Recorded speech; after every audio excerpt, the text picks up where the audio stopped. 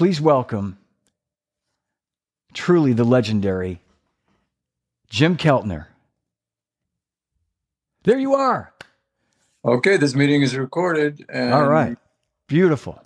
Got it again. Got it again. All right, Jim. I knew he would. Oh, man. It's so good to see you. Thank you so much. You look fantastic.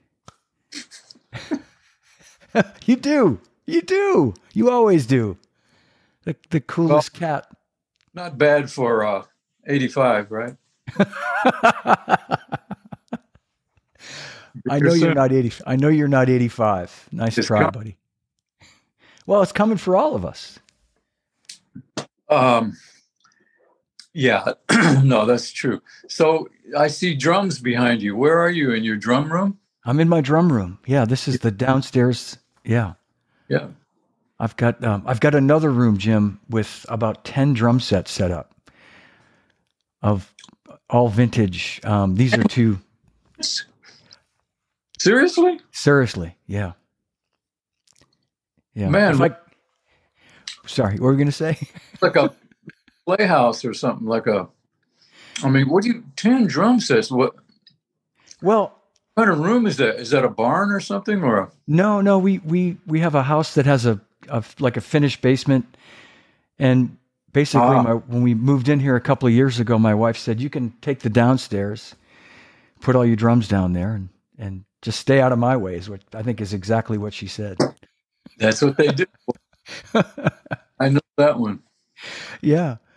Well, man, before I forget, I have to tell you that our dear friend Dave Maddox sends you his love. He was hoping to be part of this, watch this today, but he's doing a session. But he said to me twice in a text, "Please give my love to Jim." So good. I love my David. He's one of the baddest cats around. Yeah, absolutely. And man too. Yeah. Yep. Exactly. Well, all right. I'm going to jump in here, Jim. Is this okay, or should I go more like that, or that's the only thing I know about? I think that's great. Yeah, you're right centered in the shot. So, yeah. What does everybody else think? I think everybody thinks that you look great. Who's everybody? Eddie Taduri's watching. Eddie? Yeah. Wow. Eddie Taduri, Yard Gavrilovich. Yeah. Let's see if some other folks Joe Franco. Yeah. Man. And I haven't seen these guys in years. See, this is why it's great we're doing this today, because they feel the same way about you, like me, and it's just good to see you. It's great to see you. Well, it's great to be seen. 3 years of a pandemic, man. Yeah. I'll tell you, it really, what's crazy though, is that at first I started thinking, okay, I'm going to use this time wisely. I'm going to get in my room and I'm going to get everything back together the way it should have been, and all that whole thing. And then they kept changing the time. Remember that? They kept saying, no, it'll be probably weeks or maybe a few months. And then other people would say, they're crazy. It's going to be another couple of years. And so I never knew exactly, none of us ever did. And in the meantime, we're living our lives alone, panicky about people coming around. We had our little pod here in the local neighborhood, our good friend Ben Mont, piano player, and his beautiful little family, Alice and Catherine, and they would come over every Sunday. And they were the only people, except for our sons and our daughter. Mm-hmm. And they didn't even come inside. We were outside all the time. And so, anyway, I'm rattling on here about it. The same thing that everybody has gone through. Yeah. But what the sad thing is that 3 years have gone by, and my room is still in the same shape as it was when it. That's pitiful, really. The wasted all that time. But, and the other thing is, I have become really used to not having to go anywhere or do anything. And this kind of thing really tells you who you are, you know. I always thought, yeah, I'm a sociable person and everything. I'm not really that sociable. I found out, you know. And you know, my wife, fortunately, is a lot like me. You know, I trained her over the years, and so you know, we both we're kind of happy just to be with ourselves. You know, I it's dig. it's a strange thing, man. Everybody's treating everybody differently. You know, Yeah, yeah. but it's I have to, opened up now, and so I'm talking about something that doesn't even matter anymore to most people, I guess. no, but I know what you're saying. And to put a cap on it, Jim, I was at PASIC this past week out in Indianapolis, and I saw Greg Bissonette and Peter Erskine and a bunch of our old friends, and we were all saying the same thing. You know, like this is the Yep. first time a lot of us have come out of our shell. I caught a little cold there, but thankfully that's all I got. But and then this morning, I have to tell you, I had an email from Stan Lynch, and I happened to mention I was going to see you. We were doing this today, and he said, "Oh man, give him my love." When you mentioned Ben Tench, it made me think of Stan, and he said he's my Moses. So Well, I knew those guys when they were kids, literally kids. yeah, So you know, we go way back. yeah, And Stan is one of my favorite drummers, man. me too. Yeah, In Charlie Watts style, in the cross between Ringo and Charlie. absolute, dead on. Yeah, Yeah. yep. Well, speaking of those guys, I have to tell you. So, of course, leading up to this, I did a bit of a deep dive into some Jim Keltner recordings, going all the way back to what I believe is your first recording, "Just My Style," Gary Lewis. Yeah. Your first, you know, and I have to tell you, Jim. So, I mean, I found out many years ago. I think when I read Hal Blaine's book, you wrote the foreword, and you mentioned in that that was your first session. That Hal was kind of on standby Yeah. as a backup. And, you Yeah. know, admittedly, I think like a lot of drummers, you can sort of dismiss that song as just another sort of just rock and roll beat. But as you do a deep dive, I think honestly, that was the beginning of the Jim Keltner mystique because to me, it's a song that's deceptively, it sounds simple, but what you're playing on the hi-hat is so steady and so grooving and feeling so good. It's that thing that you do so well where you hear a song and you go, "Oh man, it's just 2 and 4. I can do that." And then you try to play it and you make an ass of yourself. And to me, that's where that began. Yeah. Well, you know, that's really funny to hear you say those things because that you're saying that as a drummer who probably has listened to records, uh, you know, many way more sophisticated records than that, and you've sat down and you've tried to do it, right? Yeah. That's not fair to you. I can't do that. You know, nobody really can do that. You know, I mean, uh, and I found out that way early on when I discovered Bernard Purdy. Yeah. You know, the stuff he was doing, like it would, and those were the days of radio. So, um, you know, we're talking 1967, 68, and he was all over the radio, Yeah. playing with all kinds of different groups, you know, and different kind of grooves and things. And I would sit down I'd be in the car listening, and I'd get home and I'd sit down behind the drums. I'd go and I'd try to play that groove, and it was like I was crippled or something. You know, I felt so terrible. I felt so inadequate, and uh, yeah, you know, but you're right about deceptively simple kind of grooves and things. And that's a real good example. Actually, nobody's ever said this before. So I'm glad you brought that up. I haven't even thought about it, really. Yeah. I always thought about it in different ways because it was my introduction to the studio, you know, to the real recording studio. And I think that was a United B. Wow. Yeah. Sure. And, you know, I spent most of my life in United B after that.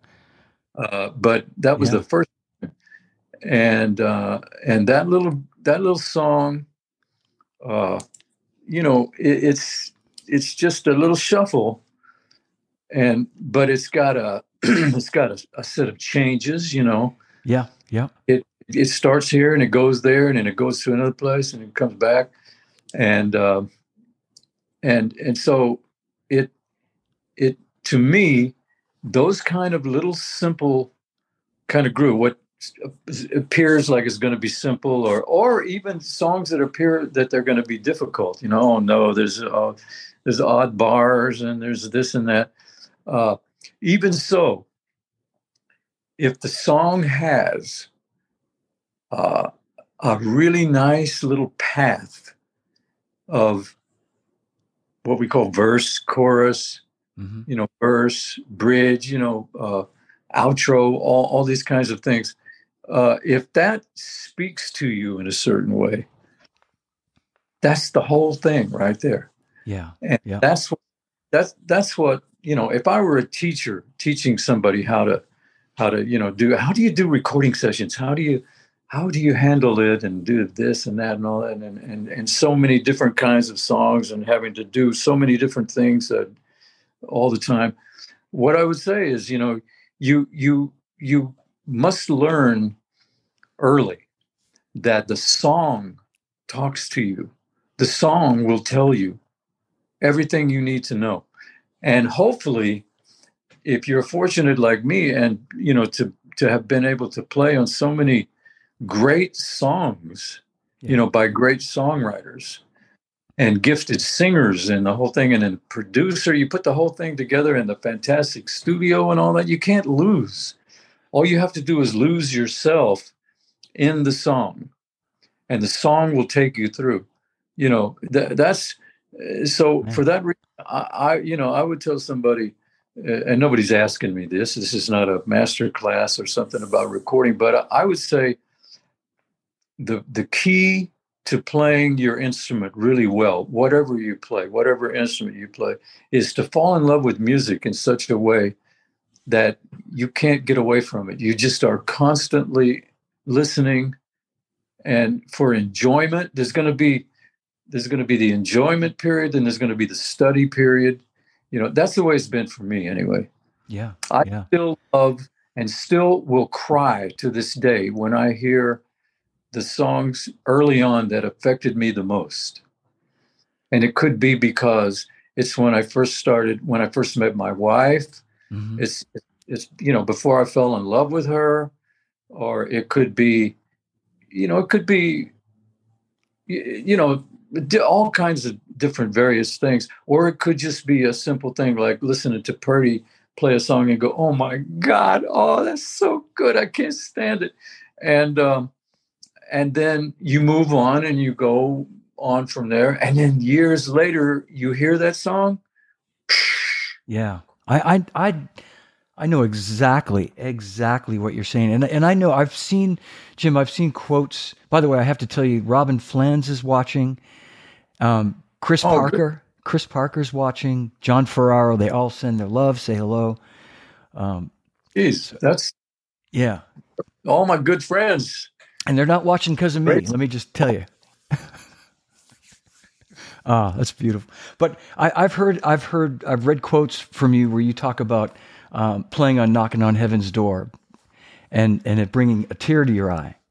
And I can totally get that, because when I hear that song, it evokes this, man, it just comes out of you. You know what I mean? It's so beautiful. It's so elegant, Yeah. and Well, that song, and I've said this so many times. It's probably a bore, to no, people. no. It's so many times, but what's interesting to me is it's never boring to me, because it wasn't just the song. It was the fact that this lady, this actress, Katie Gerardo, she was she had eyes like my mama. Huh. And my mom, oh fuck, I better not carry on here, I'll start crying. No, we'll change the subject. I can't be talking about my mom right now. I'll lose it. Okay. All right. Uh, No, well, anyway, that was a huge part of why that thing happened. I Yeah, understand. yeah, All right. Well, I wanted to just mention that song anyway, and you sort of led me to it, so I'll move on from that. But I just, like yeah. so many others, it's such a favorite of mine that I have all these iTunes playlists, and that's on a bunch of them. I go for runs. It could be in my Keltner, it could be in my, I have all these different 70s, 60s playlists, and that's always in there. It's such a beautiful song. But so That's, I have to tell you, I was looking at a YouTube video of the concert for Bangladesh with you and Ringo double drumming, mm, and it don't come easy. And I haven't seen that. I remember seeing that as a kid, when the movie came out in the '70s. And I don't know if you've watched it lately, but the tempo is about 140 BPM. I don't know if you remember this, but at one point, I just have to tell you this, Jim, and I'll send you the link when we're done. At one point, I made a note at 1 minute 56 seconds when it goes to the instrumental, to George's solo. Ringo turns to you because the camera's on Ringo the whole time because he's singing. He turns to you sideways, and you can see him mouthing to you fast, and kind of laughing, thinking like, yeah, man, I'm playing it way too fucking fast, like apologizing to you. yeah, yeah. Uh, That again. I got to see that again. I need to revisit a whole bunch of things that are fun. Uh, I just saw Ringo the other night. We were at a poetry reading oh man. of Olivia Harrison. Yeah. Lovely Olivia. She just Oh, she beautiful. she knocked it out of the park. I knew we had heard some of the things that she had written before. There's a couple of dinners and things, and she read them, and it was it was nice and it was wonderful and everything. But this thing, sitting there, uh, listening to her read these things, you just realize she was like George. She's like George's equal in a way with words. I mean, it was phenomenal. Wow. And the sad thing is that George never heard those things. Yeah. George passed before she was able to share this stuff. Anyway, it was a really beautiful evening, and Ringo was there. All the drum, but a whole bunch of people were there that night. Kind of family type, Yeah. Yeah. Ray Cooper and John Densmore Oh sat man. in. He sat in with his doumbek, and he played like a little jazz kind of what they used to call that, like a little poetry reading with the guy with the Oh, beret. yeah. And Yeah. Like, I know what you mean. Like, yeah. he just, it was beautiful. It was real sensitive the way he played, and anyway, and Ringo and I were standing there together. We were standing there with our wives, and I'm just enthralled. I can't believe the way she's stringing these incredible words together, and then making them come together and clash in this beautiful rhyme, and then go off, and it was like George in a way. When he would get like that with, and then I looked at Ringo, and Ringo is going like, he's like already grooving to the thing. He's got. So I was going to tell her later, and I forgot to tell her. I said, maybe you should set this to a groove. Yeah. Yeah. Your friends play some real, drums and stuff behind you. But yeah, but Ringo is in fantastic shape. He had to cancel his tour. Yeah. And so it's the first time I've seen him since around that time. And he's just a bundle of energy, man, and he looks great. But he needed the time. I think he's relishing this time, then he's going to and hit it hard. When you see this, when you see the video, which I know you haven't seen in a while, it's when he turns sideways to look at you, I see Zach's face perfectly because he's, Oh, yeah. he's like 30 or 31 or something in this video. And it's, he's got the Yeah. beard, big beard, and he looks just like Zach, but he mouths the word fast. And I could swear when you get out of the instrumental, when you get into the last verse, you've pulled the tempo back a couple of clicks. I think because you're obviously driving the boat there, and the bus, and you can feel it just very gradually sort of come back a little more to the normal tempo. I just, as a drummer, that stuff just Oh, fascinates me to no yeah. end. Interesting. Now you got me really curious. I'm going to have to check it out. Yeah, it's Yeah. beautiful. Yeah. And And then, Zach Starkey, man, Zach is playing his butt. yeah, Amazing. is he ever? I know. I haven't seen him in a couple of years. He came through here a few years ago, and I went and saw him with the Who, and yeah, he's just the perfect guy for that band. I mean, it's Yeah, like, that's right. And just, yeah, he was like that when he was a kid, I remember. And then, to see him grow up like that and become a badass, it's fantastic. That it's happened to great. a friend of mine who just passed, bass player named Wolfgang Meltz. Yeah, We played together with Gabor, and we did quite a lot of stuff back in the day, way back in the day. And his son, his little boy Reinhardt, was he was just a little kid, and I lost track of Wolfgang and the way his lifestyle and everything. I lost track of the whole family and all that. And then these years later, my friend Bobby Torres, who's the conga player, played in Mad Dogs and Englishmen, and Bobby's a lifelong friend, and he was very, very close with Wolfie and Reinhardt and that whole family. And he played me something, and I said, "Who's playing the drums?" He said, "That's Reinhardt. That's Wolfie's son." wow. I could not believe it. So it's amazing when the kids come up Yeah, and yeah. they blow your mind. I know. No, I know. It's and there's so many. As we know, every year, you go to a NAMM show or something like that, and you see some new. Hate to sound like my dad, but young kid that's just like, are you kidding me? Oh yeah, It's yeah. something. There's a who's that? I don't know. We will get started, but yeah, that it is amazing what's going on, and not just drumming. My Yeah, wife, she yells at me, "Come here, quick! You got to see it." And she's watching The Voice or America's Got Talent or I don't know what one of the and there's like a little kid, just a little tiny a baby, and he's singing like Otis Redding. I mean, yeah. it's just That's yeah.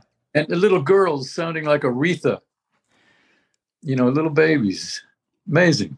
Amazing, You amazing. know, talking about that part. I mean, this is not just about drums, right? No, this is I about don't, music. It's about anything you want to talk about, I Jim. don't, I don't want to get political. That'd be a horrible thing to do to everybody right now. But I will say this: uh, the young people that I'm going by what I know firsthand. Like I have a 17-year-old grandson, Yep. and this kid is brilliant. This kid is so smart, and then I'm hearing things about what he's doing. Like he's an honor student. He's still in high school, and he's an honor student. He's about ready to graduate, and uh, and from there, I'm hearing about all these other kids, and then you see it. If you start to sort of pay attention, you start to see when you see young people interviewed on TV or for any kind of thing. It could be like at an accident scene or just interviewed for some kind of thing in school or whatever. You hear them talk, and you see this is like these people, these young people are like where we were, my generation was, as young adults already out in the world. Yeah. It's bound to. That's just evolution, right? I mean, that's just the way it is supposed to work. But the young people are smarter, more informed now than they've ever been, and it's really astonishing to see what they can possibly do. Look what's happening over around the other parts of the world with young people. Yeah. Young people are saying, look, you know, we want to be free, and they're going to make it their business to make that happen all around the world. Yeah. Including right here where we are already free. Look what they did just the other day. Now I'm getting political, so I'll stop right there. Well, okay. I want to read you a couple of comments here really quickly. Yeah. Eddie had said something, but I'm going to read you something from your neighbor, Joe Goldberger. Oh, yeah. Said, hey, Jim, it's Joe Goldberger, your neighbor from around the corner. I have to say, every time I've run into Jim, he's the kindest, friendliest, and most humble person I've ever met, which is refreshing considering his stature and status. So beautiful. Yeah. Thank you. That's really sweet. And that's you. That's anybody that knows you. That's you all the way. I have to. I have a couple more songs I want to just kind of talk to you about, but I wanted to just show you this photo, which we've talked about before, of our dear friend. And I know you had told me that. Let's see if I can figure this out, Jim. Yeah, let's see. This was the last time that you had seen Charlie at Hal's 90th birthday party. Wow. And I just have to tell you, I love this photo so much because it's both of you guys. You know, it's you are every bit as much of a hero to me as Charlie was, and a friend and a brother. And I just remember that night, and I just want to tell you, I can remember vividly I got to the Baked Potato early, and I got to chat with Hal for a little while before it got crazy there. And then I saw Denny Tedesco sitting at the bar, kind of just having a drink. And, you know, the Baked Potato, there's that step you go up from the level, the regular level, you go up a step to the bar. Yeah. So as I go up that step, I literally walk into Charlie, like we walk into each other face to face. And I had this like surprised look on my face, and Charlie goes, "Hello, John." And he says to me, the first thing he says is, "Where's Keltner?"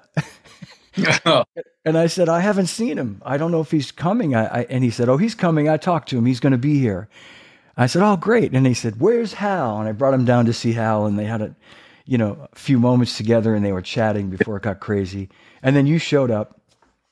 And about that time, as you remember, all hell broke loose. It was just, you couldn't move in there. But yeah, that's right. That is a beautiful picture, man. And Charlie seems so healthy then, Yeah. I know. It's yeah. And I remember when you and I spoke after we lost Charlie. We talked about this night, and you said, that was the last time you actually saw him, and I saw him a few months later when they were on tour that summer. Yeah.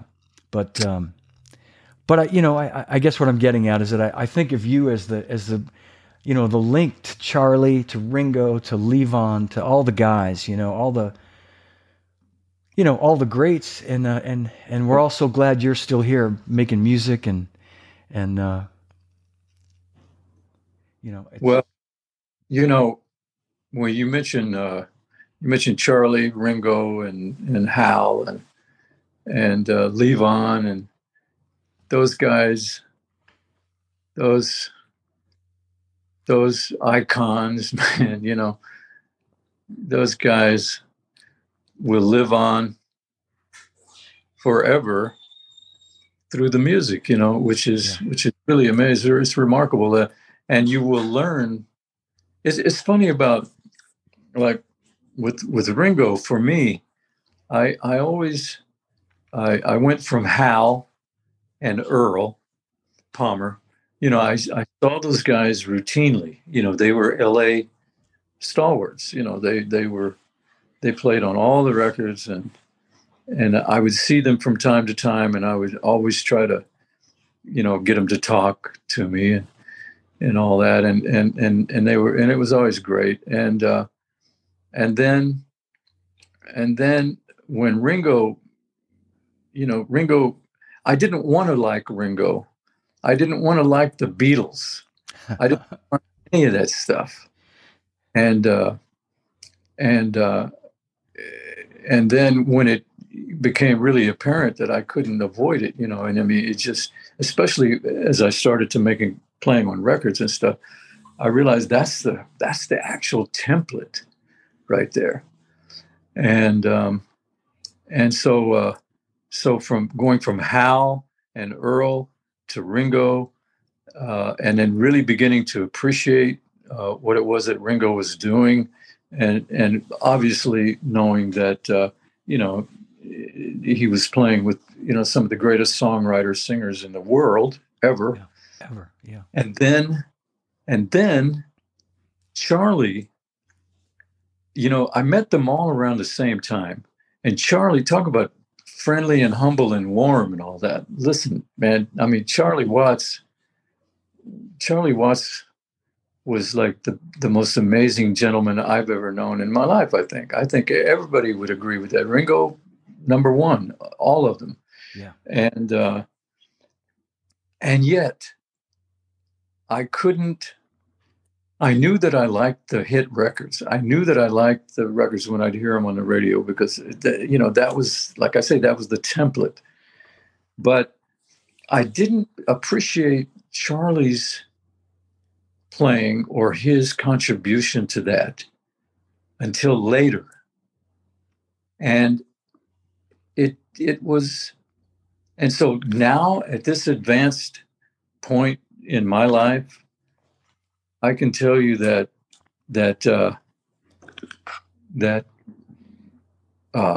Ringo and Charlie are guys who are not known to be able to play really beautiful press rolls and things like that, like educated drummers do, like formally educated drummers do. And I consider myself a formally educated. I didn't go to college like Dave Weckl and some of the other guys, who are my dear friends, and I applaud and just support in every way possible, the fact that they have taken drumming to this amazing place, Terry and Thomas and all those guys, sure, Vinny and everybody. But the thing is that the amount of education you receive as a musician is I think that it's important, but obviously, and we all know this has been talked about many, many times. It's hi, babe. Hey. My wife just walked in. Oh, hi to see you. So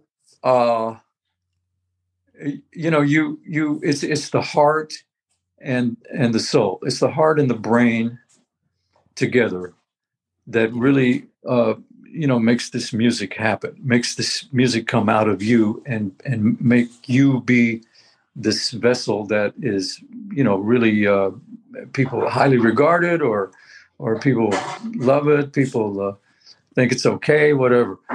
But it's a combination really of the heart, the soul, and what education you have received.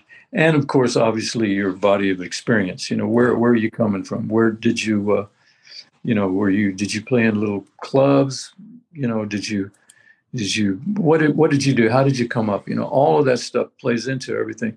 But with Charlie and Ringo, those were the two and then I'm going to have to add another drummer in there, a drummer named Chuck Blackwell, sure, who I don't know if hardly anybody knows Chuck, because he talk about wonderful human being and humble and all that.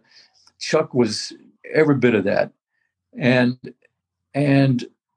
and also another one of those drummers who I was on the road with him with Mad Dogs and Englishmen. He was Leon Russell's drummer for many years. So he was part of that family that I was a part of for a long time, Leon's whole thing. But he was also another one of those that I didn't appreciate his drumming skills. I didn't appreciate it until later. Now at this point in time, I go back, his wife actually sent me a Shin Dogs. Did you ever hear of the Shin Dogs? No. You wouldn't. No. Shin Dogs was a Hollywood band, played back in the early days, early rock stuff, and he was the drummer with them. And when you listen to the way he played back in those days, it's the same school that Charlie and Ringo came out of. It's that same kind of thing, and it's not copyable. You cannot copy that. And I know, and I'm an educated drummer to some degree, not complicated, like I said before, but I if anybody could copy somebody, it should be me, somebody like me. I could never copy Ringo. I could never copy Charlie, and I could never copy Chuck, or Jimmy Karstein was the other guy. These two guys were from Tulsa, Oklahoma, my hometown. Yeah. And I could never copy any of them. And I wanted to really badly. Well, but that's the way it is. But you're one of those guys too, Jim. You're one of those guys that can't be copied. I mean, you may think you are, but you're not. You can't be. What that tells us, is that, we're all the individual that we are, and what we bring to the table musically is the deal. That's the deal. Well, there's only one of them, there's only one of you. Yeah, well, I have to tell you, so you and I were on the phone a month or so ago. I was on my way to band rehearsal, and I'd mentioned my band was going to be working on Josie that night. And I remember you said to me, you laughed, you said, make sure you get that crack out of that snare. And and that to me, I bought this thinking that it would help me play like you, but it doesn't do shit.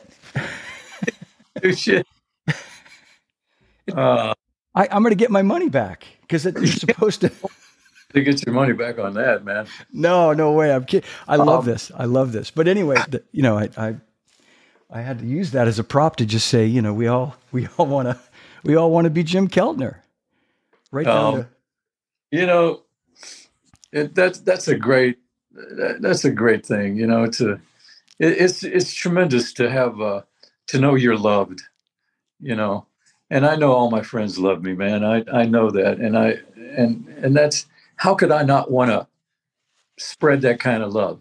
You know what I'm saying? I know. I think it's so important, especially in this world today, especially. It's always been important, but that's what we're here to do, man, is spread the love. Yeah.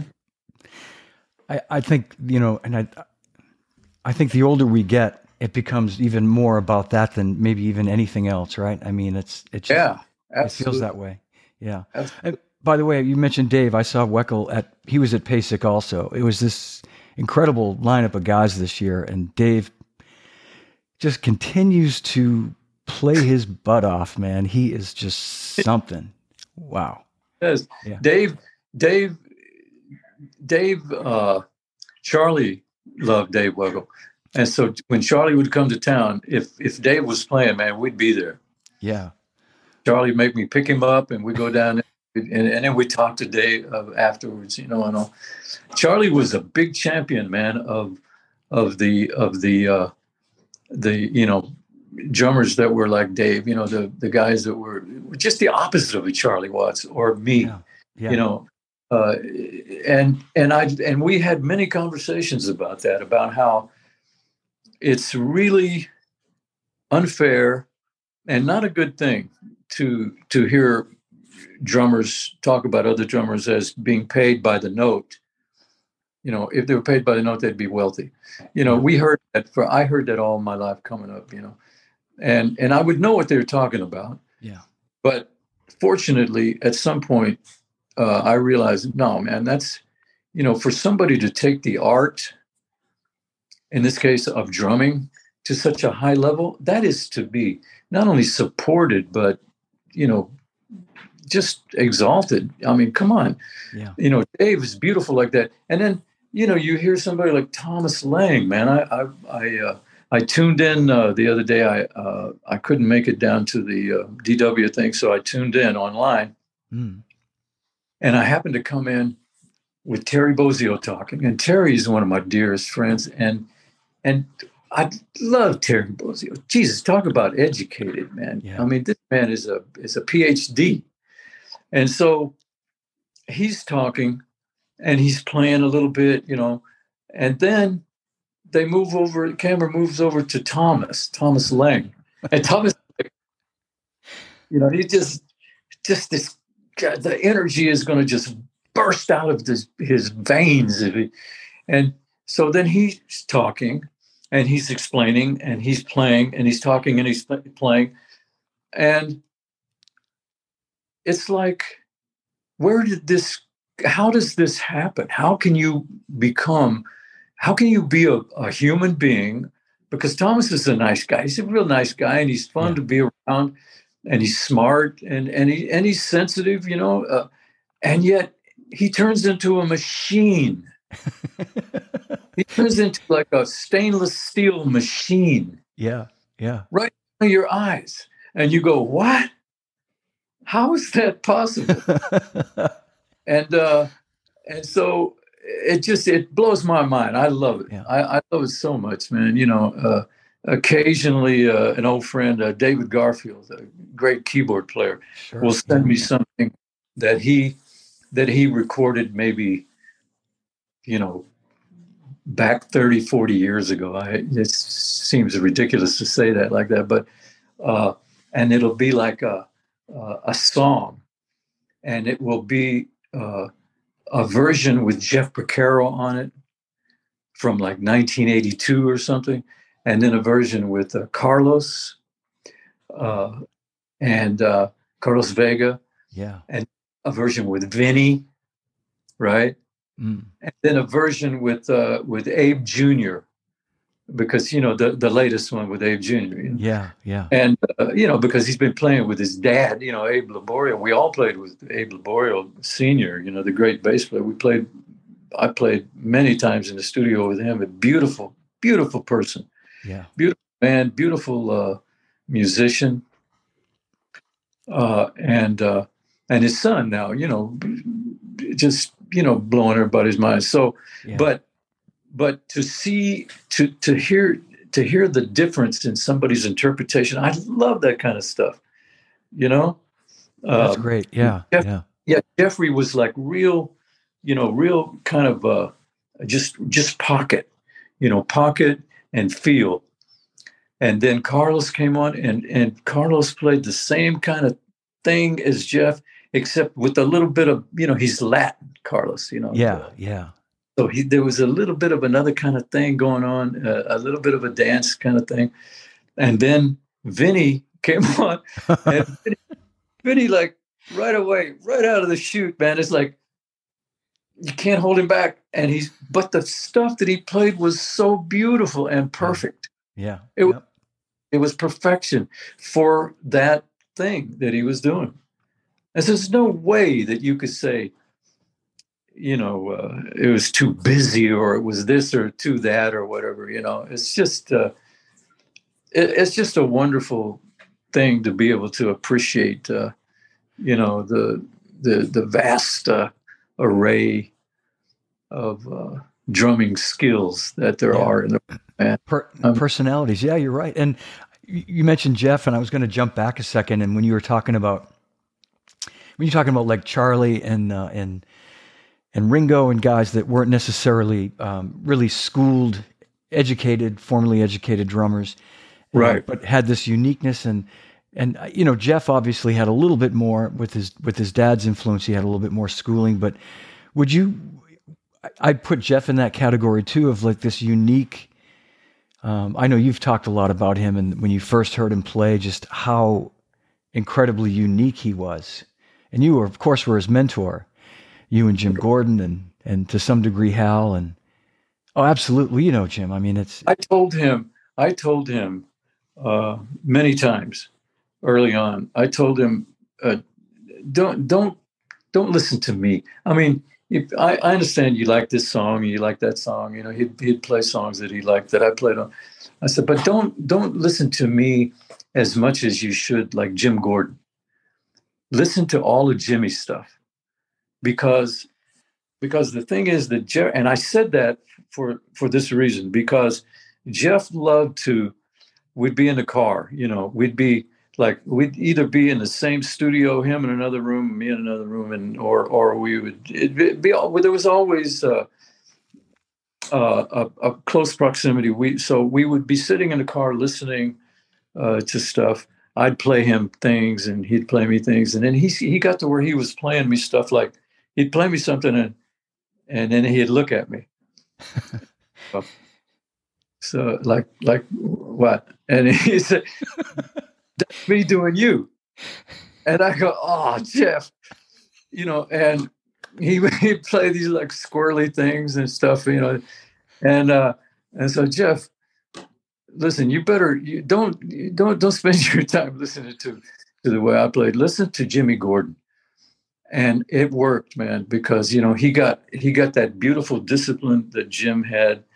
And the flawless time, you know, the beautiful time, and the real like you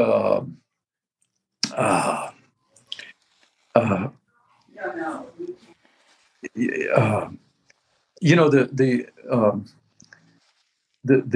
shit, I'm losing my word. I'm trying to find the word. Jeffrey, when he played with such confidence, and I mean, and such a it was confidence with him, because he was a very confident young man. And focus, maybe is that the word too, Jim? Maybe if he's.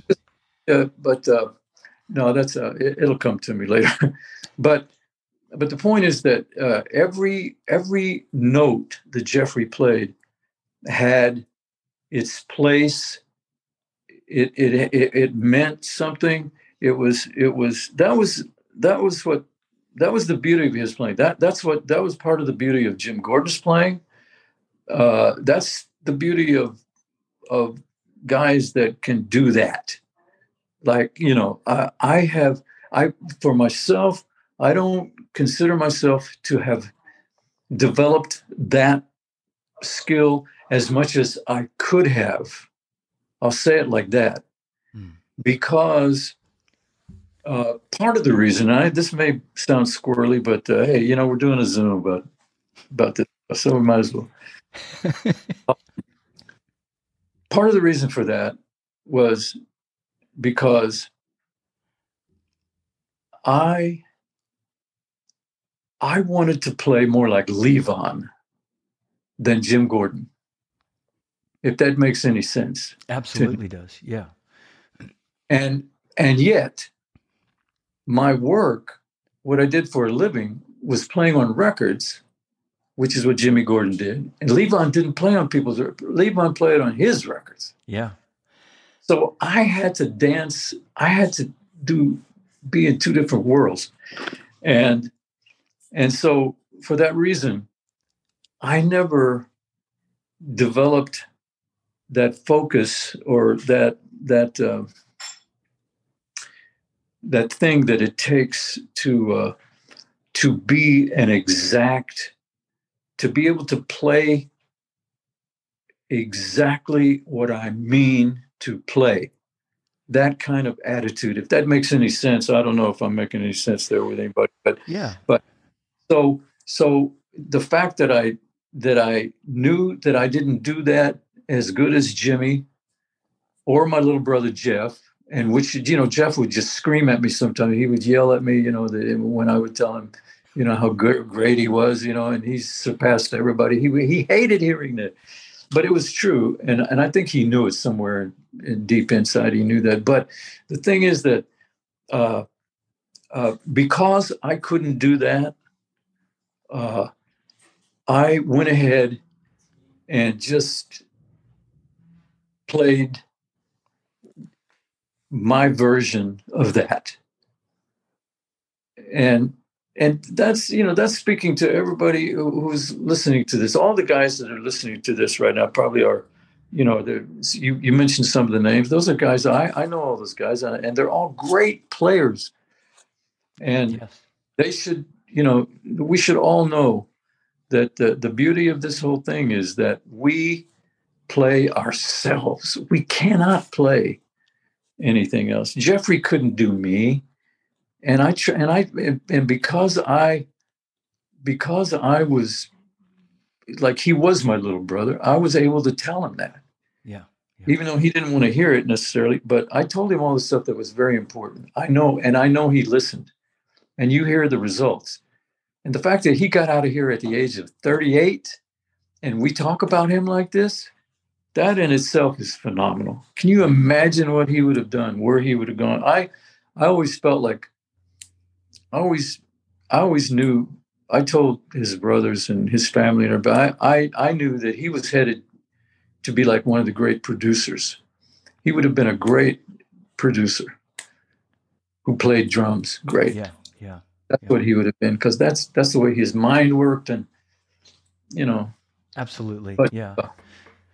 No, that's beautiful. Yeah. That's beautiful. And I know, you can get really deep when you talk about Jeff, and I think that's beautiful what you said. And yeah, I mean, but I hear like, what little, sort of, how can I put it? How can I say it so it makes sense? But what little bit I can sort of decipher in my mind, I hear a lot of your influence in Jeff's playing. No, he's not a copy of you, but I think it's a great. You can tell that you were an influence to him, and well, what he was a product of who I turned him on to. Don't forget, I turned him on to Purdie. Yeah. He didn't know anything about that.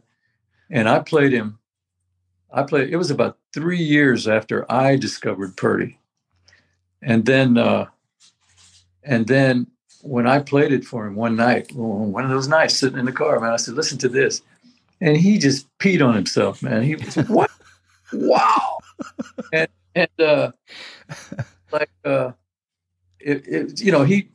then I would play him another thing later on, about there were a bunch of Purdie stuff that but that had nothing to do with the rock steady thing or the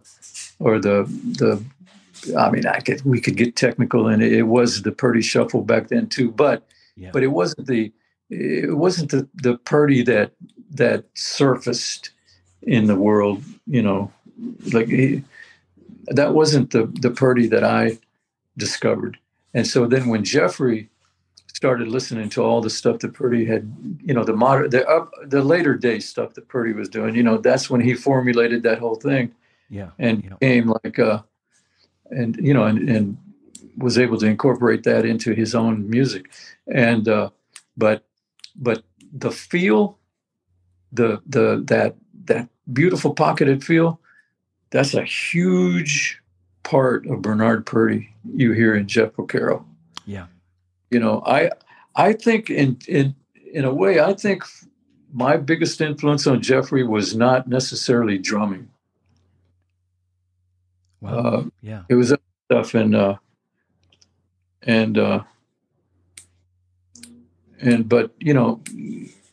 but he just wasn't. It wasn't meant for him to go on any further than he did. He who knows about that kind of stuff. Yeah. He leaves here at the age of 38. John Lennon, a person who I've thought of so many times, so much of the time in all this time that's gone by, I've thought, what would he be like? My wife and I talk about him all the time. We used to love hanging out. He would come here sometimes, or he was the first person in our house that we live in now. Wow. story. I've told that many times, but John was the type of person who you could just imagine what he would be like as an older guy if he was still around. I know. Stuff that he would have done after that, to be down at 40. I mean, just imagine what he would have done, man. I mean, he was so gifted. It was unbelievable, but he was just a beautiful, curious cat. He loved America. He loved, I mean, it sounds corny, but he loved anything United States. He just wanted to soak it up. And, because that was really basically what created the Beatles. Yeah. American rock and roll. And their love for it, Yeah. Well, I'm all over the place here. I don't know. No, man. No, Jim, it's you, and it's freestyle, and you mentioned John, and I was going to get to just some of the brilliant work you did with John, and I do want to get to that in a second, but a couple of songs I just wanted to just touch on for a second. And ahead of this, I just want you to know I started thinking about a million recordings, and I thought, this we could go on for 2 days doing that. So I promise I'm not going to do that. But a couple of my favorite songs, I know I mentioned Josie, and I'll even come back to that one too. But Dreamweaver by Gary Wright is, to me, again, another masterpiece in drumming. I think it's so beautiful what you play on that song. And I've always wondered, was it just you and Gary in the studio? It's doing that song? Gary and David Foster. And David Foster, okay. Yeah, David was the key. David Foster was the key to Dreamweaver. You listen to the way he played, and he didn't produce it though. He played. Oh yeah, he did. He did produce it. Oh. He produced with Gary. I see. Okay. And that's another long story, man. We just saw Gary. David and I drove down to see him, and remember Gary in your prayers. Okay. Yeah. Yeah. But that that little Dreamweaver song, it's just the simplest of all little grooves, but like you say, deceptively simple. Absolutely. And the key to that for the drums was David Foster's piano. Okay. And you really need, as a drummer, you really, really need to have people elevate you. And the way they elevate you, the way they elevate the drums is by playing some badass stuff, man. And I've been so fortunate for that, man. I mean, over the years, to have played with some of the baddest people I did an interview for Mojo not long ago, and they said, give us 5 of tracks that you like. And I said, 5 tracks? Oh, no, I can't do that. And I refused to do it. I said, no, I can't. I'm sorry. I just can't play that game. 10 would be too hard. Too hard, yeah. That I love, and if I say this one and I don't say that one, I'm going to hate it and everything. But I started thinking about it. I thought, okay, then. I said, all right. So what I'll do is I'll eliminate the Beatles. I mean, I'll eliminate any of those guys. I'll eliminate, the stuff that everybody knows that I've played on, and all that, Dreamweaver and Josie and all that stuff, which I love, of course. But I'll do some things that maybe people don't know about. And so as I compile my little list of 5, those songs were perfect. I realized while I was doing that those songs were perfect examples of what I've been telling people for a long time. It's not about the drums. The magic of a song or a hit song or whatever, it's not the drums that did it. The drums are a part, let's say a hit record. The drums are obviously a part of that recipe. It's part of what made that cake taste good. But what made the drums come together and happen was some brilliant stuff from the other musicians. Somebody, one cat, two, three, it's even better, or whatever. And like in the case of this track I did, it's back in the 70s for Chaka Khan and the band Rufus. Rufus, yeah. And that was because the reason I got to do that was because, and I've told this story many times, the drummer, what the hell? I shouldn't tell these stories if I can't remember. Andre, sorry, Andre, if you're listening. Andre Fisher, great drummer, good cat, great friend of mine during those days. We were all hanging out and stuff all the time. Andre came to me one morning. Shall I tell this story again, even though I've told it 100 times? Sure, yeah. I don't know this story, so yeah, please. He comes to me at Record Plant. We were hanging out. And he says to me, hey, Jimmy, can you play for me tomorrow morning on a track with Rufus? And he's standing there with his wrist bandaged. And I said, well, what happened? And he goes, I broke my wrist. No, I sprained my wrist. And I said, well, wow, man, how did you do that? What happened? And he said,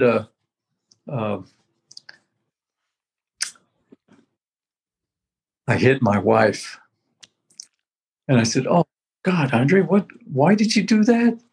And he said, because she stabbed me. I'm going, oh, man, hey, I'm sorry to be getting in the middle of your terrible thing here. But what the hell did she stab you for? What did you? He said, I had our daughter in my hands and I was walking out of the house. Now, I probably shouldn't be saying this story like that. I don't know. I think I didn't tell the whole thing in the past. I told this story. It just sounds so bad now that I'm saying it, but it's only a Zoom. Nobody's going to hear it, right? So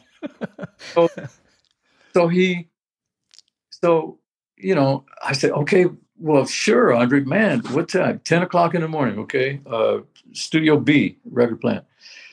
Okay, so I showed up, and it's just me and Bobby Watson, who was one of the great bass players of all time. A part of that badass band, man. Rufus was so killer. And then they happened to have Chaka Khan as their singer. So playing that track that day, it was a challenge because it was quick. It was fast. And I didn't have a double pedal, but I wanted to play this double bass drum little pattern thing. And so I did it with my one foot. And like I say, it was quick. And I panicked a couple of times, like, oh no, I'm not going to be able to move. And Bobby was beautiful. He was like, not only played his ass off with the bass, but he was a great producer. And so he hung in there with me, and he'd give me a few tips here. Don't worry about, no, play a fill right there. That's okay. Go ahead. Because I would think, no, I'm playing it in the wrong spot. He said, no, that's good right there. And he guided me through this thing. And I remember listening and thinking, damn, that's good. I really like that. And then later on, I heard it on the radio and blew my mind. And then years later, after not hearing it for a long time, when I hear it, it still knocks me out. And the reason why is because the bass part and the guitar parts and the vocal, Chaka, I mean, nobody sings it badass as Chaka, and you put those combinations together, and then the little drum part, all the drum has to do, that's all it has to do, and it doesn't matter. So that right there is a perfect example of what I'm talking about. And there are many other examples where the drummer, all y'all who might be listening right now, all drummers will come alive if they're given something to play. You've got to have something to rise to. And unfortunately, a lot a lot of times the people that you're playing with are expecting you to provide the groove. That is not to say. Jeffrey and I used to talk about this. Jeff knew exactly what I was talking about, and he proved it many times. It's not, you have got to have people give you something to rise to. Yeah. No, I understand that. That makes perfect sense. And to circle back to Dreamweaver, where you mentioned David's piano part, David Foster's. That's him playing. I didn't realize. I thought Gary Wright played all the piano, the keyboard parts. The spooky stuff, the synth stuff. Yeah. He was. David says today even that Gary Wright was responsible for his a huge part of his career, in that he was the one that introduced him for the first time to synthesizer. Wow. Yeah. Synthesize stuff. Were you playing to a click on that, Jim? Was that because that sounds like there's sequenced keyboard parts, but maybe Gary just overdubbed a bunch of stuff? I'll tell you what, I don't think there was a click on that. No. It doesn't feel like a click to me. Not one bit. That was a little before clicks, and that little Chaka song was not a click thing. Those guys were just badass, man. They play a groove, and yeah, I mean that. I asked that Dreamweaver, the time never moves, but yet when you play that cross stick part during the verses, I guess it's the first verse, when you come in with that little, it's like the beat comes back a little bit, but it's not slowing down. It's that magical playing behind the beat. That's the magic of not playing to a click. Yeah. When I get on this bandwagon here about clicks and stuff, I'm afraid that I'm going to give people wrong information. Click is not a bad thing. A click is not your enemy, and you can play. I've played on many records with clicks that I like, but not as many as without clicks. It's like talking about dogs or rabbits. I mean, it's two different things. It's not. You talk about them in the same way. You can make records of many, many different ways. One of my favorites, as I say, has always been to be able to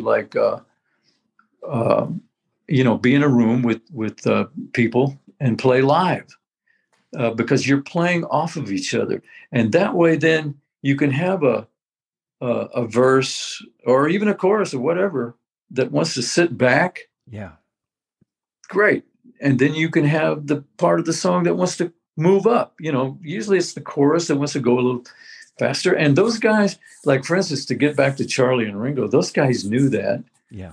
And they did it instinctively. They didn't have to talk about it. It was instinctive.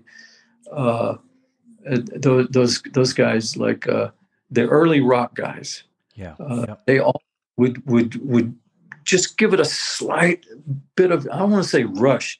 They would give it a little more energy coming into the chorus. Yeah. And you hear that on the Rolling Stones, huge. You hear it big time. You hear it on the Beatles. You hear it on any early rock kind of stuff. That's the way it was. Absolutely. Yeah. Modern, current day rock has been, it's usually been programmed in some kind of way. Somebody has laid down a track or something, but if people play live in the room and they believe it, then that's the best, I think. Yeah. No. Amen. Yeah. There's if you're going to do my little music that I play up here in my room, that's not a click, but that's program stuff, pre-programmed stuff. I lay down a thing, and now, having said that, I had an idea recently for some sounds, because I collect sounds, things that tickle my ear, and I'm going to lay down some tracks that are just me playing a groove, and it won't have anything to do with any kind of a program or it won't be from one of my machines, and it certainly won't be to a click. that's what the instinct would tell you to do. Okay, well, play to the click, and now you can add all your other stuff to. No, I'm going to do it this way. Yeah. That way, and it'll be probably easier for me because I did the original track. I'm going to know where it veers off here, veers off there a little bit, and hopefully what'll happen is that'll be where the magic is, right? Yeah. Well, I am going to come back to Josie because I have so many questions about that. But to me, an example of what I believe you're playing to a click on is "Handle with Care," the Wilburys. No, "Handle with Care." Not a click. The drums the only drums you hear on that are tom fills, just a few tom fills, and those were by Ian Wallace. Oh, my so great beautiful friend. Wow. Well, Ian. Yeah. He came in and he overdubbed tom fills, but there's no drums at all on live drums. That was just an experiment for those guys. They were screwing around, and I think Jeff Lynne, put the thing together with with the machine, Okay. So "Handle with Care." Well, that would explain it. Yeah. That whole band, Traveling Wilburys. After that, everything we did, we did the everything that was on the "Handle with Care" album. Which album was that? Was the first album? That was the first one that had "End of the Line" on it, right? All those songs were they had. It wasn't a click, but there was something that was laid down in a program fashion that we all played to, I think. I see. And the second album, which is not called the second album, I think it's called the third album or something tricky. Yeah, something like that. Anyway, Yeah. The second Traveling Wilburys album was all live. We played in the room together. Yeah. Nothing. That makes sense because I think, like you said, that first record, that was at a time when, someone's saying it was called Volume 3, the second album.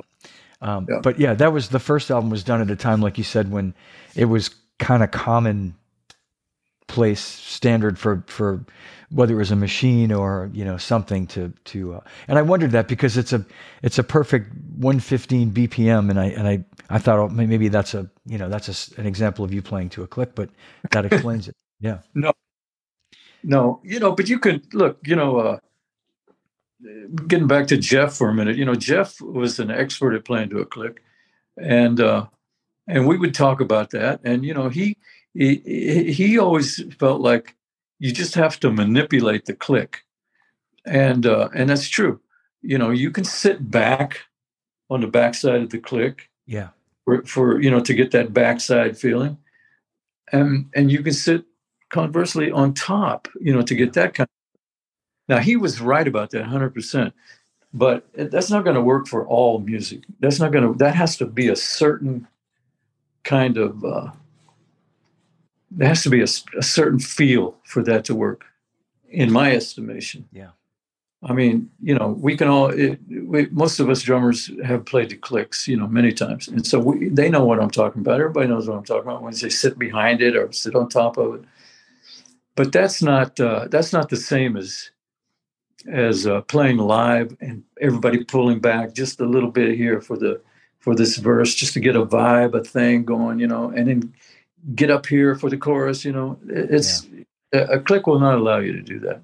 Exactly. Yeah, although there have been people who manipulate the click, before they. Anyway, that's another whole thing. It's not worth talking about. Couple of quick. No, Jim, this is. Thank you again for doing this too. This is just so great. People are enjoying this, and as I am, as you can tell. That's good.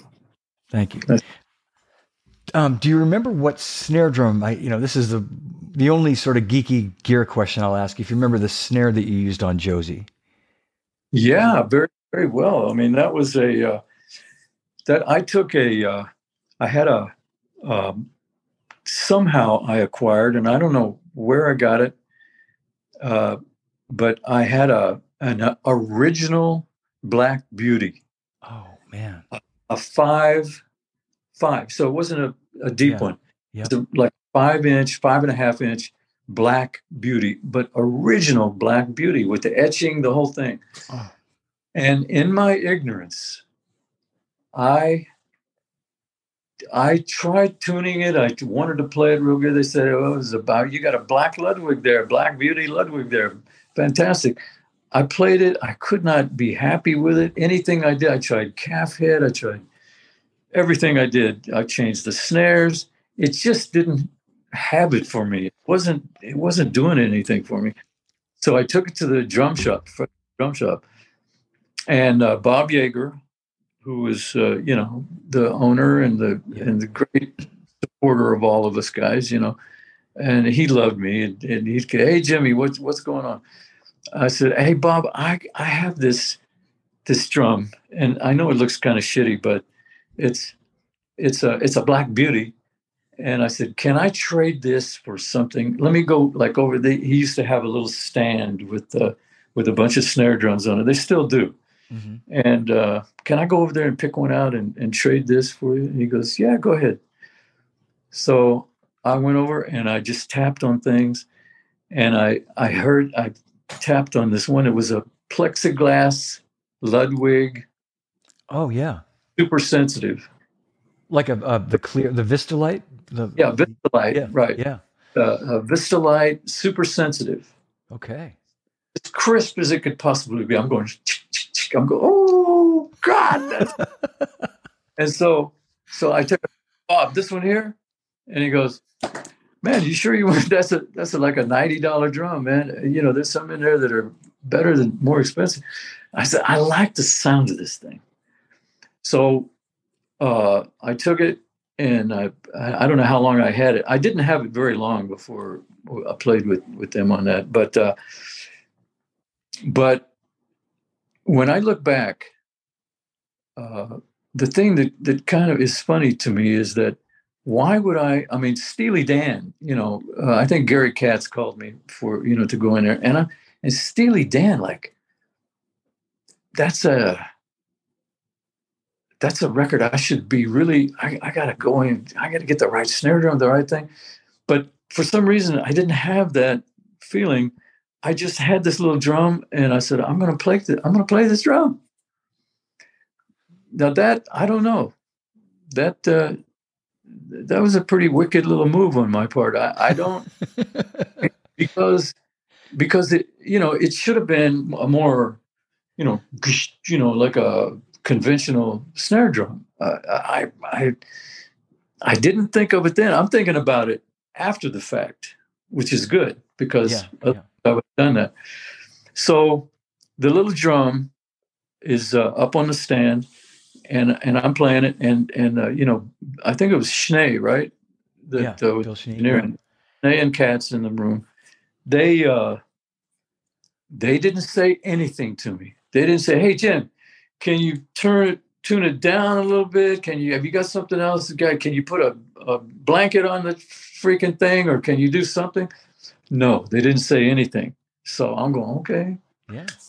I was playing in the studios enough by that time where I knew if I can get away with something, fine. If not, because I always wanted a little bit of ring or something from the snare drum. I always hated the flat thing. I hated that, but I shouldn't. It's too bad because that's the way the Beatles records were made. That's the way I played on so many of the early big songs that I played on were done with drums like that. I think it's just a personal thing. It's like, do you prefer cherry or do you prefer apple? It's that kind of thing. Yeah. So in any case, that's what that little drum was. And that little drum is, for some reason, I don't know why I did this exactly, but the Nashville Museum or Hall of Fame, something in Nashville. Yeah. They have, and I've loaned it to them, Beautiful. Okay. And I loaned them also my big old 22-inch Zildjian ride that I used on Bangladesh with Ringo, and my little crash cymbal that I used on Josie as well. So I think it's the It's the crash cymbal and the little Vistalite Ludwig snare. Wow. All right. And and I threw in the trash can, the garbage can lid that Fagan had me do the overdub on Josie in the middle. Okay, so that's okay. The 16th note, yeah, thing in the middle. Trash can that Bob Yeager and John Dents, God rest his soul, a wonderful friend of mine, great drummer, played with Stan Getz, and an East Coast drummer, John Dents. Okay. And he was a really good friend. And so he was at the drum shop one day, and he and Yeager said, they were laughing at me, probably talking about me and laughing, and said, well, let's give him this for Christmas. And so they dented out an old garbage can lid and of it. So they had the holes in where the handle was. And then they put Merry Christmas, Jim, and something else and crazy stuff. And they put rivets in it. So it just had just a little bit of a buzz. I didn't. It was a piece of garbage can lid. Anyway, oh my God. That part, Jim, has baffled me for years. I didn't know that. I thought it was an overdubbed hi-hat. I wondered if it was overdubbed or if it was like a delay. It almost sounds like they put a digital, some sort of a delay on the backbeat of this. So that's you overdubbing. They'd use some nice reverb, is what that was. But it was it was one night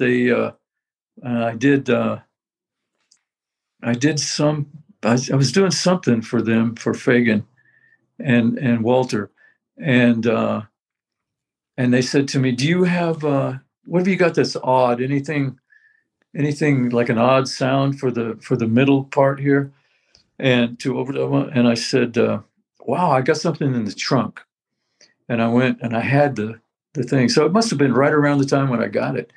So I brought it in, and they loved it. Obviously, it's a garbage can, Donald Fagan loved it. So that's how. Yeah, and I can hear that in my head now that you say that. It's a great. Well, can I just ask you, during the verse of Josie, toward the end of the verse where Donald sings, "Throw down the jam till the girls say when," that thing do you double up on the hi-hat and play a 16th note? Like, are you playing it? Do you know that part where it goes, or is that an overdub? Oh, wait a minute. You talking about you're not talking about the fill.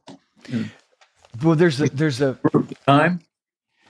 There's the fill that you do. Okay, no, I know what you're talking about. Yeah. You're talking about the little, when the hi-hat goes to 16ths. Yes. That was what Fagan asked me to do.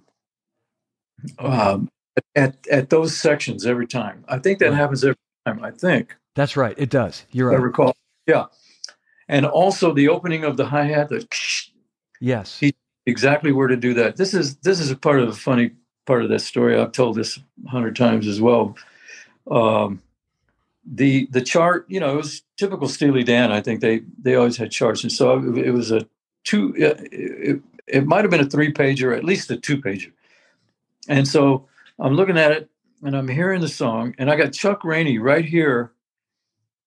I could reach out and touch him. He's by my hi-hat. And it's Chuck Rainey. Yeah. I'm just listening to Chuck, and I'm here, and all these other badass guys playing, everybody on that session were the baddest cats. And so I'm playing, and I'm thinking, oh yeah, okay, well this is cool. This is no big deal. I don't even have to look over there at the paper. I got this.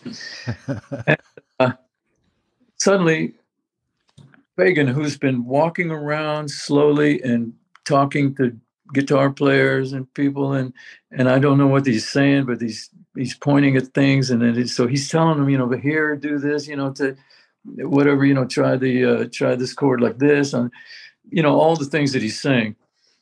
And he comes over to me. I'm not even thinking that he's going to come to me. He gets over to me. He goes, so right here, bar 66, open the hi-hat, and then open the hi-hat there and there. And I'm, oh shit. Okay, so look, I'm going to have to watch a little bit. And and and then there was the little part in the middle, the drum fill, when he comes out of the Spacey Bridge. Yeah. That That yeah. Yeah. that little thing was that I was scared of that because it was I think it was a 7, 8, or a 5. So I'm going to have to go listen to it again. You would think I would know this by now, but Gary Katz told me, or somebody told me, that Gary Katz was doing a seminar somewhere, some college or something, and somebody asked him about the drum fill in Josie. And he said, no, I think that's Keltner made that up. Keltner just played that. And when I heard that, I said, no, man, that was it. That was written out note for note. Those little 16 notes were written out like that. That was Fagen, Yeah. I tried to get Gary to get me a copy of the drum chart, and he said it's disappeared. Oh man, I've seen it. Hopefully one day that'll appear, because that was a little funny part, man, and it scared me. I didn't know if it was going to work, but it did. That's how bad. See, that's who you're playing with. If you're playing with cats that are so great, you got no place else to go but up. I agree with that. Now, just Rick has told a similar story about Peg and having Chuck Rainey right next to him, and just leaning on each other, him leaning on Chuck leaning on him, and Peg. That's the world. Yeah. Biggest grooves of all time. Yeah. Ricky and sitting right there with they like that position for some reason with Chuck. Yeah. But what's great about it is I wish they had a picture of that. I wish they had a little bit of I wouldn't say video, because I hate playing with videos, but somehow they had a way for people to see the setup in that room. Yeah. Everybody was in the room, and it's not a big room. It was a producer's workshop right there on Hollywood Boulevard. It's a smallish room, mm-hmm. But everybody was in that room, and I don't remember seeing a lot of baffles. So you weren't in an ISO booth. You were in the room with everybody? Yeah, man. Yeah. Wow. That's the genius of Bill Schnee, I think. Yeah. And Gary Katz, producing and using his ears and his wisdom, come on, man. That's, you can't go wrong when you're working with the greatest people. Yeah. That really comes down to. Well, two things, Jim. But that should be, if people could see that, I think there would be more live recording.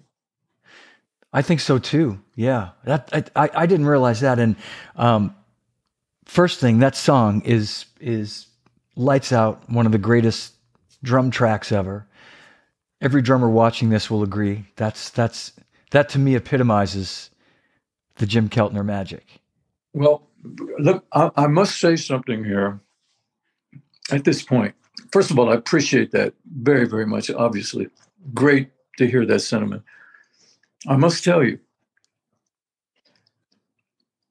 when we listened to the playback on that, Chuck was looking at me. Chuck Rainey's looking at me going, he said, the only place that song grooves is in that little spot that you talked about. Only time that thing grooves. And so I said, oh my God, I know what you mean, man. I know what you mean. Jesus. And that was it. And then the next thing I heard on the radio. So was it one take? That was going to ask you how many takes it was. It was, I wish I knew that. I remembered. There were probably a sizable amount of takes, maybe like, I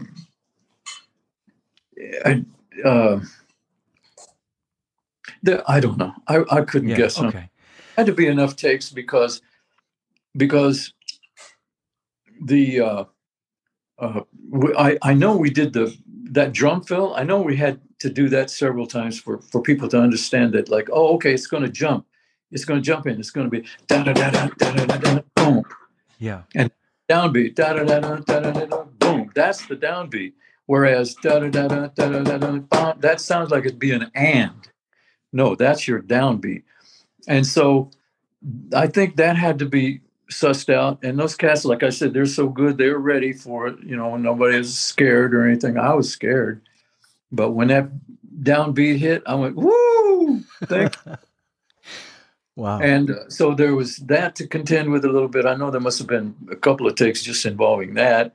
Yeah. Then the other thing was the overall feel. They didn't want the thing that Chuck Rainey was talking about with the groove, and the way I was feeling it too, was that it was kind of like stiff. That's what they wanted. That's what Fagen was. The genius. Donald Fagen is a genius, and he and I don't mean to leave Walter out of it, but I mean he and Walter loved crazy shit. Yeah. They wanted and yet they were really disciplined with their music too, and you know, especially harmonically, they were so advanced, you know, beyond regular old stuff that was being done. So I think they kind of they liked that. In other words, what they liked about it was what we didn't like at first. It wasn't that we didn't like it; we didn't appreciate it. Now Chuck, you know, he knows now that he knows what I know about it now. It was they purposely liked that, and it served the song. See, it's not like a Peg. It's not a Peg. It's not any of those other songs. You know, it's not the songs, you know, that Bernard played on any of those. This is that weird one. Yeah, that's what it is. It's so unique. Yeah, and it does groove, Jim. It grooves like. But it does have a groove. Yeah, you're right. I mean, God, yeah. I appreciate it now, and it was an eye opener for me. Yeah, yeah. I mean, it. Sure. I just got to tell you too. You know, again, as a drummer trying to play that song, it's like it's one of those songs where if you don't, I mean, to you, I'm stating the obvious because you know this every day of your life as a drummer. You know this, that you play that a little too slow and it drags its ass off. I mean, you could be like 1 or 2 clicks behind, and it feels right. Right there, you just said it though. You see, you shouldn't play Josie to a click. No, I don't click because that song, it's too quirky. That song has to have tension. And the other thing is, if you're not playing with some badass guitar players and a Chuck Rainey type bass player, yeah, it's not going to happen. It's not going to work. There has to be tension. There has to be tension for a song like that. There has to be tension for most songs to work. Let's face it. Yeah. Tension. If it's just too smooth, man, then you know you may like it and may be wonderful, but it'll be after your nap when you wake up. No, I know what you're saying. I mean, it's never going to sound the way you guys made it sound, but sometimes we can get in the zone, and I find that if I play it just a hair too fast, it's rushing. It's like you go from right there to way too fast, or right there to too slow. Well, are the guitar players playing the same kind of groove? Are they being faithful to the thing? And well, as best, we don't have the instrumentation, you know. Whether you go up or down, they're going to be responsible. You're a drummer. You're an educated drummer, aren't you? I mean, you've had some high school education at least, right? Yeah, sure. Okay, yeah. So you know how not to drag and how to rush. So it's your partners, man. You gotta tell the guitar players, come on now get up there and play this groove. Like right here, you can pull back a little bit, but right here, get up on it. In fact, do all of that and then listen to me while I'm playing. And let's not just be concentrating on ourselves only. Let's see what happens, this noise that we're making together. And that's the way you're going to make that little thing happen. Yeah. If you're just trying to, of course not. That's a horrible groove to try to copy, I would say. No, I know. It's. By the way, Jeremy Stacy is watching and he says hello. Talk about groove. Talk about groove. Yeah, exactly. Oh, Love Jeremy. Jeremy. Yeah. Yeah. And remember Texas Tim Root from the old Simmons days. He's watching Are as you well. kidding? I'm not kidding. We get the whole world watching here, Jim. Wow. Jim Keltner. Well, I won't keep you much longer. I know we've been going a while here, and a couple of quick things I just want to say to you that I loved. We talked about the John Lennon work that you did, and some of my favorite work was the early Jackson Browne from For Every Man record, the song For Every Man, and Redneck Friend, which is just a great Yeah. country little tune, Yeah. and Ready or Not, which was like, these are tunes that my sister turned me on to, who's older, and when I was a teenager she'd play that, and I see your name in the liner notes, and Russ Kunkel and Gary Malaber and Yeah. all the cats. Yeah. And Russell played on those big hits. Russell, got to give some to my buddy Russell, man. Russell Kunkel. yeah, Talk about a good person. yeah, You never gonna find anybody say anything about Russ Kunkel except that he was one of the warmest cats they ever met. yeah. That's a good man, Russ. That's a good man, and a Yeah. heck of a fine drummer like yourself. Yeah. All right. Well, Jim, I'm gonna, we've gone a long time, and I so appreciate your generosity and all this time today. Thank you. Yeah, man. No problem. So what are you going to do now? Well, You going to have lunch? it's almost 4:00 here for me, so I'm gonna go up and see if my wife's still home.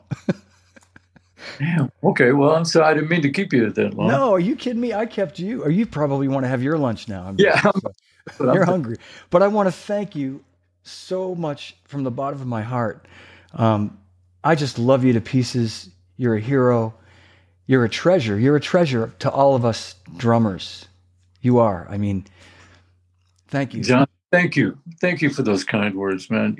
And back at you, otherwise too, you're a well-loved cat in the community, in the drumming community. This drumming community of ours is a really special thing, man. It's a special place. And I am very, very happy to have been a part of this all these years, to